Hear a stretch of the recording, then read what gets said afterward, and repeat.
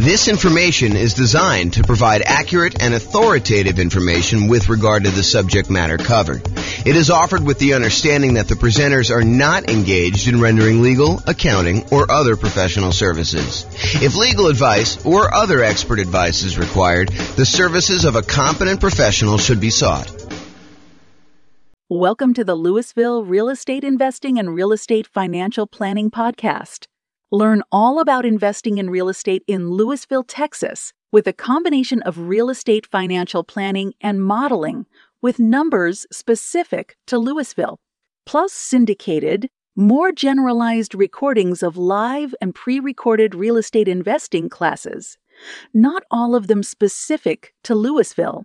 Be sure to stay tuned after the podcast for a message from our sponsors. Well, good morning and welcome, everyone. I am your host, James Orr, and this is another class on deal analysis. Today, we're going to talk about a couple interesting little differences you might see when analyzing certain types of deals. And I'm going to use the example of new construction because I think you're likely to see some of these things on new construction. And one of the things is almost exclusively to new construction, but we'll kind of go through that as we come up with it. So I'm going to jump right into using the world's greatest real estate deal analysis spreadsheet. And you can go download a copy of this at realestatefinancialplanner.com/spreadsheet. And there are some updates I've been making.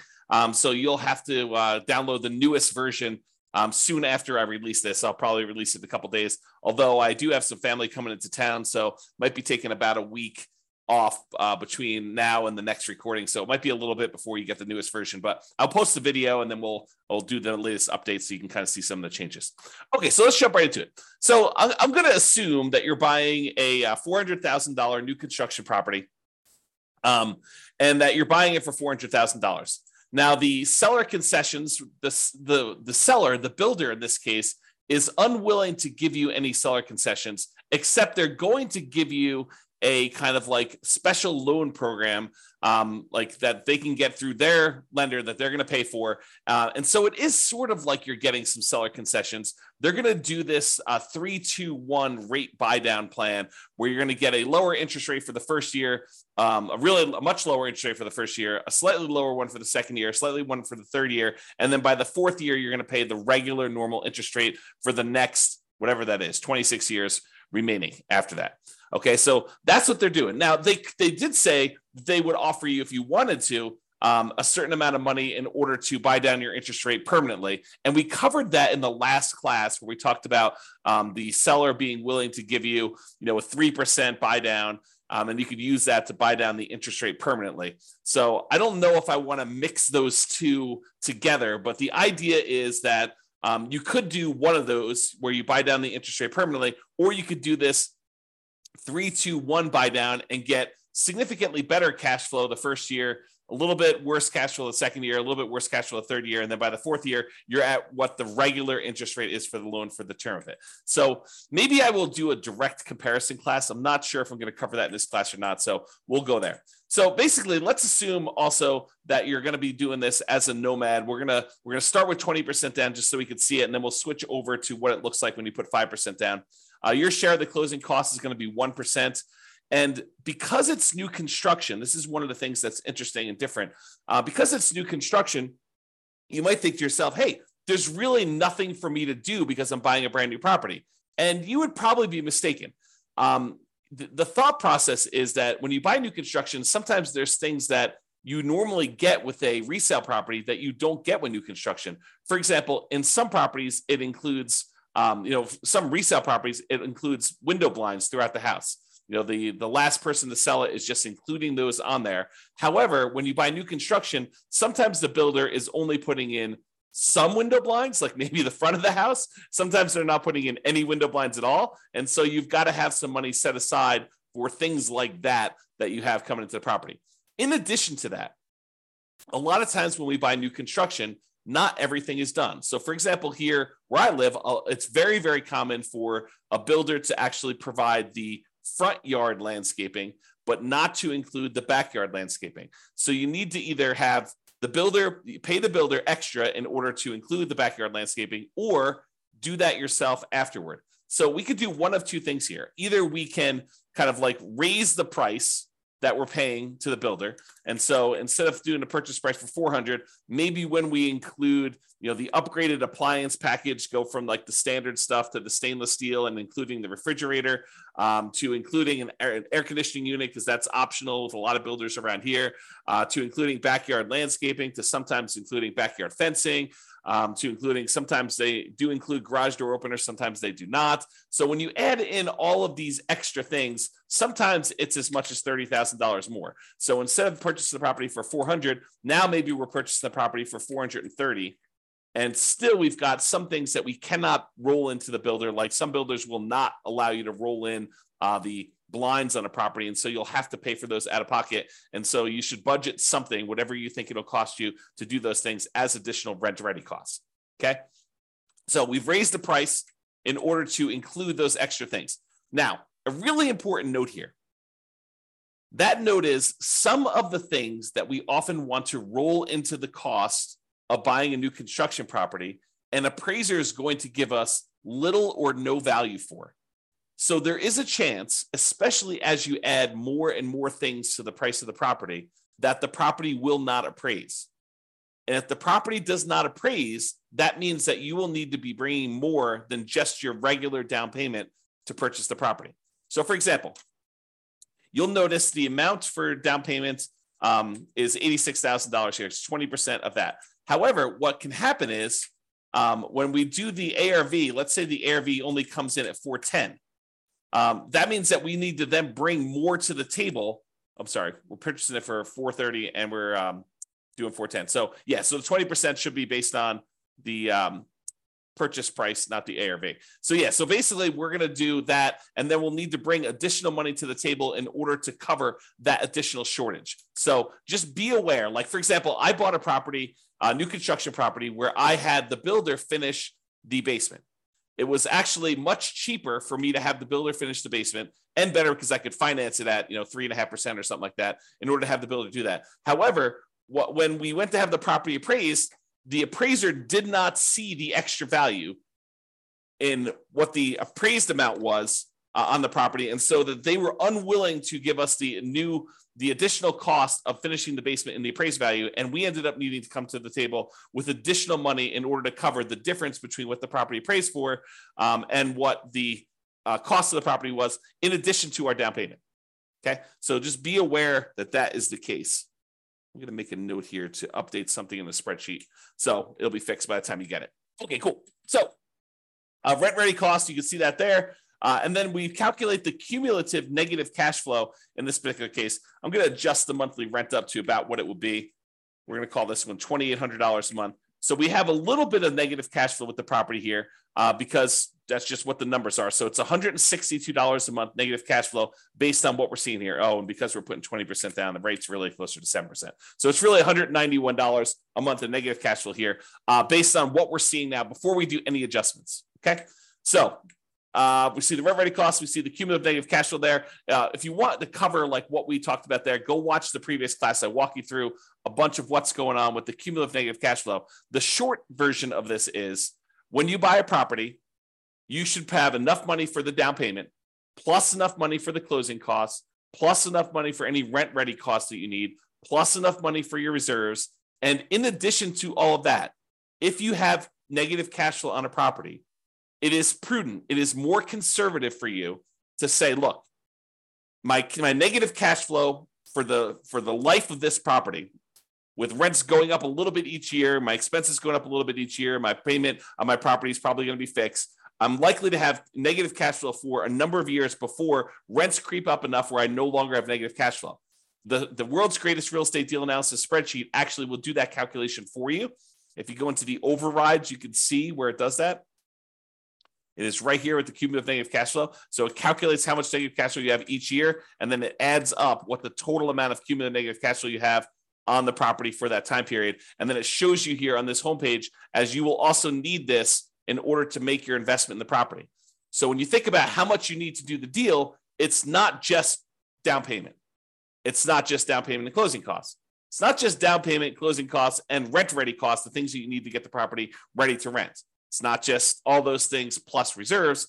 It's all those things plus now cumulative negative cash flow, because it is prudent for you, if you know negative cash flow is coming, it is prudent for you to set that money aside as part of your initial investment when you are going to buy the property. Okay. If you don't have negative cash flow, it'll be zero and you won't have to worry about it. However, if you're in a market where you're choosing to put less than a certain amount of down where you wouldn't have negative cash flow, right? Because if you put more down here, you put 30% down, it's not negative anymore, right? So negative cash flow really is a function of how much you put down. It is deferred down payment. If you put more down, you wouldn't have it. But if you put less down, you're choosing to pay out the down payment over time until you no longer have negative cash flow. And so that's how you should think about it.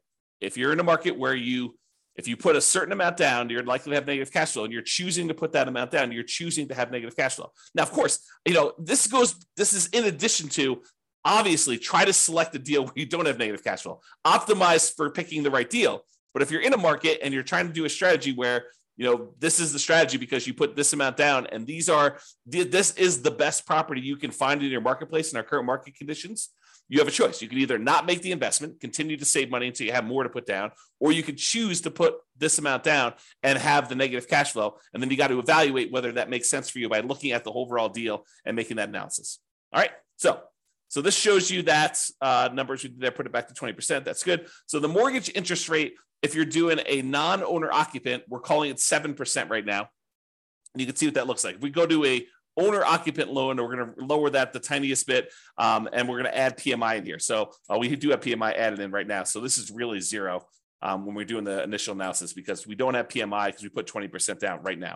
And so negative cash flow is negative $191 a month. Monthly rent on the property is $2,800 a month. The vacancy rate, we're saying the vacancy rate for a brand new construction property is going to be about 3%. That's because we're starting usually 60 to 90 days ahead of time when we are trying to fill the vacancy. Property taxes are based on whatever the property taxes are in your marketplace. In this case, we're using 0.56% to estimate that. Property insurance on a $430,000 property, probably in the $1,450-ish range. Go check with your insurance agent to get that number. The HOA dues, we're going to say this is $350 a year for HOA. We're assuming the tenant is paying the utilities on the property. So they're paying the electricity and water and everything. So our share as the landlord's utilities are zero. If you're buying like a duplex or a triplex or a fourplex, and you had a common area where you were paying some of the utilities, you'd put that in here. Or if you were paying the utilities on a property and then billing back, you might increase the income on the property and then put in some utilities here. But in this case, the tenant is going to put them in their name, and we're not going to be responsible for any of them. Some people would prefer, they're going to say, look, when the property is vacant, I'm paying the utilities. I'm going to put a small number in here. I'm going to put, whatever it is, $20 a month or, $240 a year in order to account for that really small amount of time that I've got the property and I'm responsible for utilities. I don't usually do that. I usually include that as part of the vacancy percentage, but it's up to you as to whether you prefer to do it that way or not. And then if you have any other expenses on the property, if you had snow removal, or if you're offering lawn service or stuff like that, you'd put those here in other expenses. Now, maintenance. Let's talk about maintenance, because this is one of the interesting things that's different when we're talking about analyzing a brand new construction property. So if you remember from before, I have a separate spreadsheet here. Let's see here. Can I do this? Let me do something here. I'm going to stop sharing my screen for a second, pull up another spreadsheet. Okay. And share my screen again.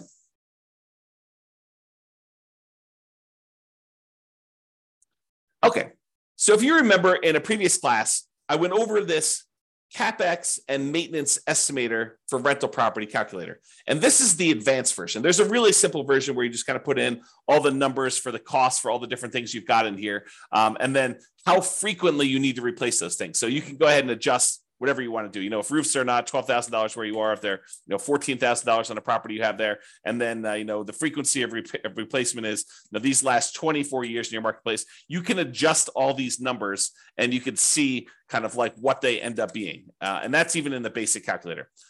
One of the differences in the advanced one is the advanced maintenance and CapEx estimator for rental property allows us to put in the age of these things when they start. And the reason why we want to do this is, imagine for a minute you're buying a property and you're buying a property that's about 15 years old and it has the original roof. Well, you know that you have a $12,000 expense coming up, and usually roofs last about 20 years, but you're already 15 years into the life cycle. So you now know that you have a $12,000 expense coming up, not 20 years in the future, but because the roof is already 15 years old, you know that it's coming up in 5 years. So we'd have to put in the age at the start for that roof as 15 years old. Now what we need to do is we need to save up in our maintenance budget $12,000 over 5 years because we know that we have a roof coming, right? And so the new spreadsheet, it's not new, it's like a year old at this point. I think I did it in, early of 2022 is when I built this brand new spreadsheet. But basically, it allows you to go in here and say, here's all the different things I have for maintenance. You can add in a bunch of extra ones if you have additional things on your own property. And then you put in what the cost is in today's dollars. And then I automatically adjust for inflation for you. So we know that, if you're planning for a roof and you're saying it's $12,000 today, well, I can tell you for certain that in 20 years from now, a $12,000 roof today is not $12,000. So if you think you're just saving for $12,000 20 years into the future, you would be incorrect about that. You need to say that $12,000 increasing at whatever the inflation rate is, 3, 4, 5, 6%, 7%, whatever you think inflation is going to be, you need to be saving that amount of money, and that's coming in 20 years. So you put in all these different ones in today's dollars. You put in how long that they last for, what their average lifespan is in frequency in years, like how often you have to replace them. And then you put in how old each one is, and it will redo all the calculations for you. So why do I tell you this? I'm telling you this because with a new construction property, all of the age at the start is 0. So something magical happens where normally we would have things coming due within a year or 2 or 3 or 4 or 5, and things could happen all over the place. When you buy a new construction property, you have this magical period where you're very unlikely to have any major CapEx or significant maintenance type expenses on a property in the first, let's call it 5 years or so, whatever the time period is for kind of doing these frequency of replacements. So you have this sort of soft period where you really don't have anything coming up there.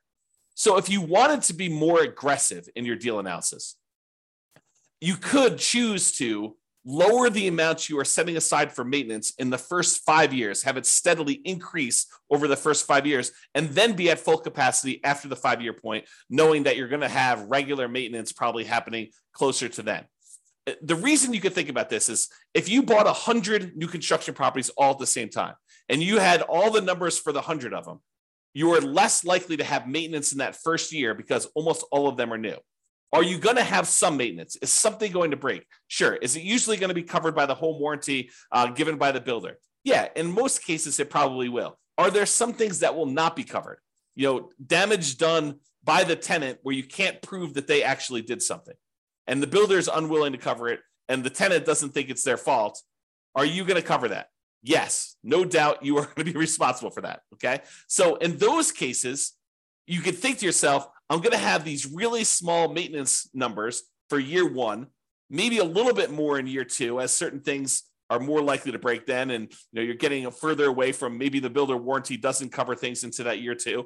And then you kind of see this build up over time. So if you think about it, if you had 100 properties, the chance of you having maintenance in all 100 of them is very close to 0 in year 1. It's probably a little bit higher in year 2, a little bit higher in year 3. And by the time you're getting to year 5 or so, it's probably at its full on capacity where you probably have a regular ongoing maintenance, just like you would with any resale property. Why do I go through this whole story to tell you this? The reason why is, let's stop sharing my screen for a second, switch back to the other spreadsheet. Let's see here, other spreadsheet. The reason why I tell you all this, share screen again, is because some people will choose to take advantage of this in their deal analysis. They will choose to go to the override section. And I'm not suggesting you necessarily do this, although it is reality. I think when we did another class before on CapEx, we had another investor run through their whole entire portfolio, which consisted of a bunch of new construction properties. And we showed that this is a real phenomenon, that this lower capital expense number for new construction properties is a real thing. So you could go down here let's see here. Where's maintenance? Maintenance percent. So instead of having 10% every year for the first 5 years, we basically could go in and say, look, in the first year, maintenance is going to be 2%. In the second year, it's going to be 4%. In the third year, it's going to be 6%. In the fourth year, it's going to be 8%. And then from then on out, it's going to be 10%. And so we could go ahead and manually override maintenance in the early on years going all the way through. So now when we go and look at deal analysis, the cash flow has actually improved significantly, especially in year one, because we have this lower maintenance number. And so that's what's going on. Even though we have 10% here, we overrode the number here in the overrides and do this. This is another reason, a gentle reminder as to why you should always, always, always start with the fresh copy of the spreadsheet and try not to use one that you used to analyze deals previously. Make your own template, save a copy, and then before you go and start analyzing a deal, make a copy of the original so that you don't go and accidentally start analyzing deals where you had left this in here and you didn't realize that you left it in here. And now the deal looks amazing on any deal you analyze because you have this maintenance percentage sitting there. Okay? So that's what we could do on this property. And I'll leave it there for now just so you can see what's going to happen here. But we can go change it back if you want to later. All right. I'm also assuming that you're self-managing the property. The land value is worth 15% of the original purchase price. It's a residential property, and the effective income tax rate for you for calculating cash flow from depreciation is 20. So when you look at this deal, buying it with 20% down for new construction, it doesn't look horrible with our current market conditions right now. Now, in your market, you may be thinking, I don't buy anything if it only has $22 a month cash flow, putting 20% down. James, you're talking crazy. Sure, if that's your marketplace, you know what is available in your marketplace. What I'm telling you is use the best deal you've got in your market, and they analyze it that way. In this case, in our marketplace, $22 putting 20% down is actually probably a pretty decent deal, especially for new construction property.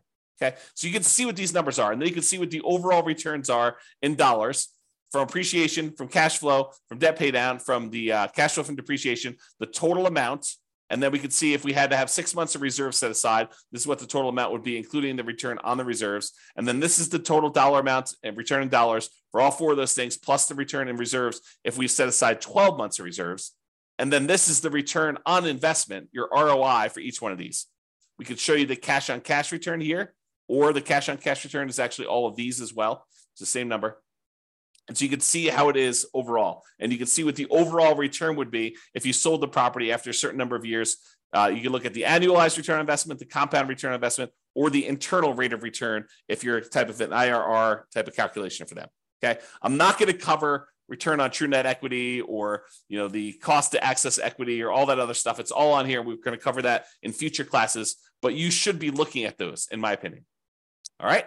Now, I'm going to now go and talk about buying this property as a nomad, and I'm going to show you what happens if you use the builder's 3-2-1 buy down type of dealio and how to do that. Okay, so there's a loan program right now where the builders are allowing you to, sellers are. I mean, sellers can pay for this as well, but the seller or the builder is paying for a fee in order to give you preferential financing with their lender.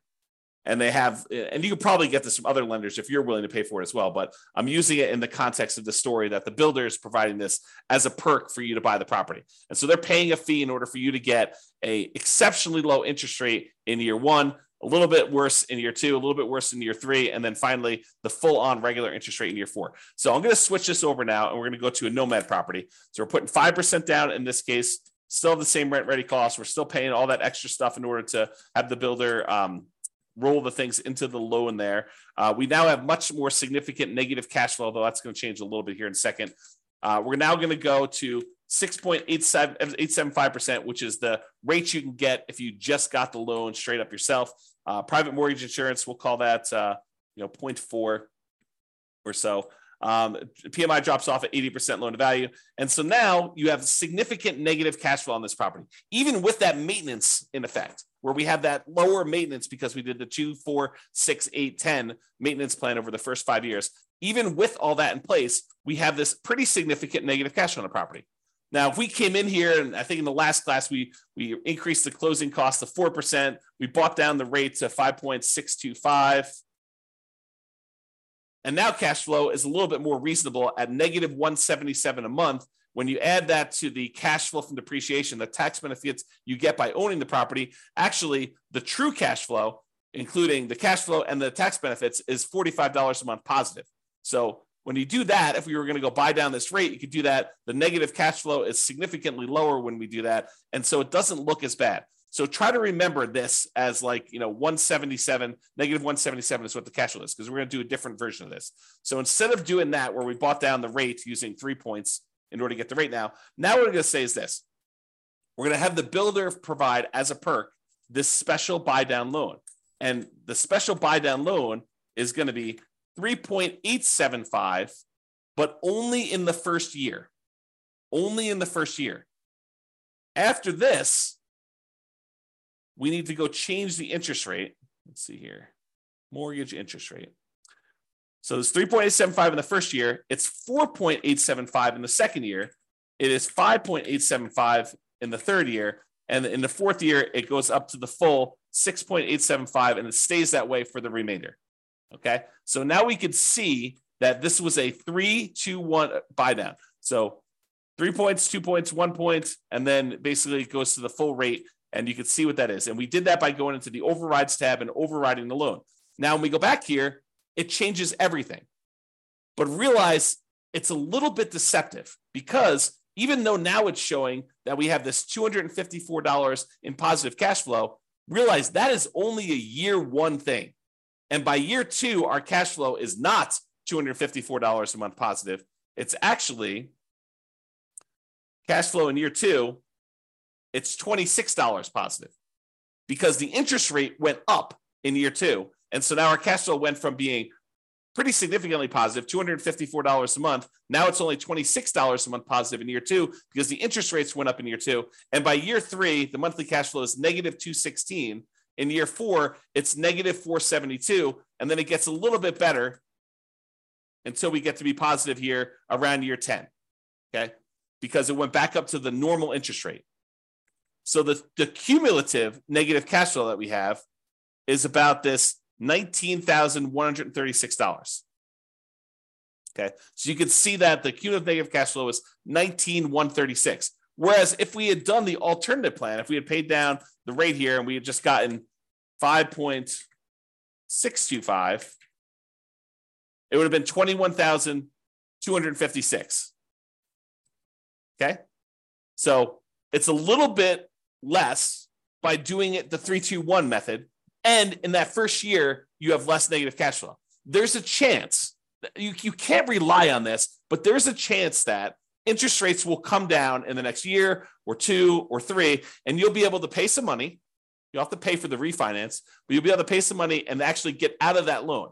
Now, should you rely on that? I don't think so, because while interest rates are higher than they were in the last couple of years, what we saw a few years ago was exceptional. It was not the norm. And to think that we are going to return to the exceptional is not a guaranteed thing. It's possible. It's possible we could see interest rates drop from where we are here. But who knows? 7% interest rates are about the middle of where we normally have been historically. If we look at if we add up all the times that interest rates were at about, below 7% and all the times that they were above 7%, look at on a time measurement, how frequently this happens. I think the 7% rate is about halfway. Half the time it was more expensive than this, half the time it was less. Okay. Not what's the extreme we've seen, which is probably close to 20%, 18, up in there. And the low we've seen, probably really twos-ish, mid to, I think I have 2.25 on one of my mortgages. So you have this wide range of stuff. And I'm not showing you what the middle of the range is, take the high and take the low and divide by 2. I'm saying if you look at time and how long we've been at certain interest rates, we've been higher about half the time and we've been lower about half the time. So 7% is not an extreme high. And I'm just trying to give you some perspective as to whether it's likely you're likely to see interest rates go back down. Definitely possible. Definitely possible. But it's also possible interest rates will go up from here and you will not want to refi. And so voluntarily taking 6.875 for subsequent years, for year 4 and beyond, doing it this way may or may not be the best strategy for you, depending on how long you plan to hold the property. And you can see this impact right here in this cash on cash. In the first year, cash on cash looks amazing. In the second year, it looks less than amazing, right? Because you're back down to the higher interest rate. And then it's negative, and then it's negative, but then it starts to recover as the cash flow tends to improve on the property. So this shows you just the first 5 years as a quick visual. All right. So I think I covered what I wanted to cover. I wanted to talk about the idea that in a lot of cases, you're going to be adding to the price because you're going to need to add things to the purchase price. I wanted to talk about the idea of this 3-2-1 buy down and how that sort of compares in some ways to some of the other things we've looked at. And I wanted to talk about how the maintenance thing could work on properties if you want to be less conservative. If you want to be more conservative, let's go back and just change those overrides back. And let's just see what it looks like. Let's see, where was my maintenance override? Here we go. So I'm just going to delete these. So now we're at 10% for the whole thing. Yeah, so now cash flow in year one is only $37. But you only put 5% down. And the cumulative negative cash flow is now at $22,000 overall, where I think before we were at 19, if I remember correctly. So it did change some stuff, but your overall return on investment, this is the version where you lie at the cocktail parties, right? This is the one where we're not taking into account reserves. The return on investment quadrant, ignoring reserves, is 45%. If we take into account that you really should set aside 6 months of reserves in order to make this investment, it's really 34.91%. So is 34.91% a good deal? Return on your initial investment in the first year? I don't know. It seems pretty good to me. 30.90% still seems pretty good, right? That's if you put 12 months of reserves. Now realize these numbers do change because the interest rate's changing. So it's a little bit more complicated when you do these 3-2-1 buy downs because you can't just look at the first deal, right? You got to go look at like what's happening here. So if we start looking at return on equity, it's after the first year, it doesn't really matter what you put into the deal. Really, we're more concerned about what's the return we're earning on equity. You can see that those are decreasing over time pretty rapidly. Okay, which is expected. We normally see that when we look at the return on equity calculations like over here. Okay, it's just a little bit more abrupt and the cash flow goes much more negative because the interest rates are changing. They're different than what they were in the first year. It's not a smooth curve. All right, so that's all I got. Unless we have any questions, I'm going to end the webinar here. Hope you guys have enjoyed the deal analysis now where we've gone over how to analyze buying a new construction property. I am off for about the next week. I think I resume back up next Wednesday or Thursday. I can't remember which. So if I go dark on everybody, that's what's going on.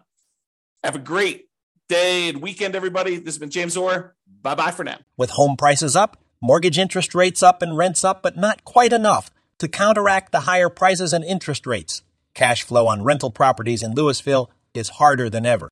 Book a call with the Real Estate Financial Planner to apply our proprietary 88 strategies to improve cash flow on your rentals. See the show notes for a link to schedule your call and improve your cash flow today. If you're a real estate agent, lender, or professional in Louisville that wants to help our real estate investor listeners, consider reaching out to learn about collaboration opportunities with this podcast. We'd love to add more value to our listeners by having you assist our investors buy, sell, and finance their real estate investments. See the show notes to schedule a call to discuss collaboration opportunities.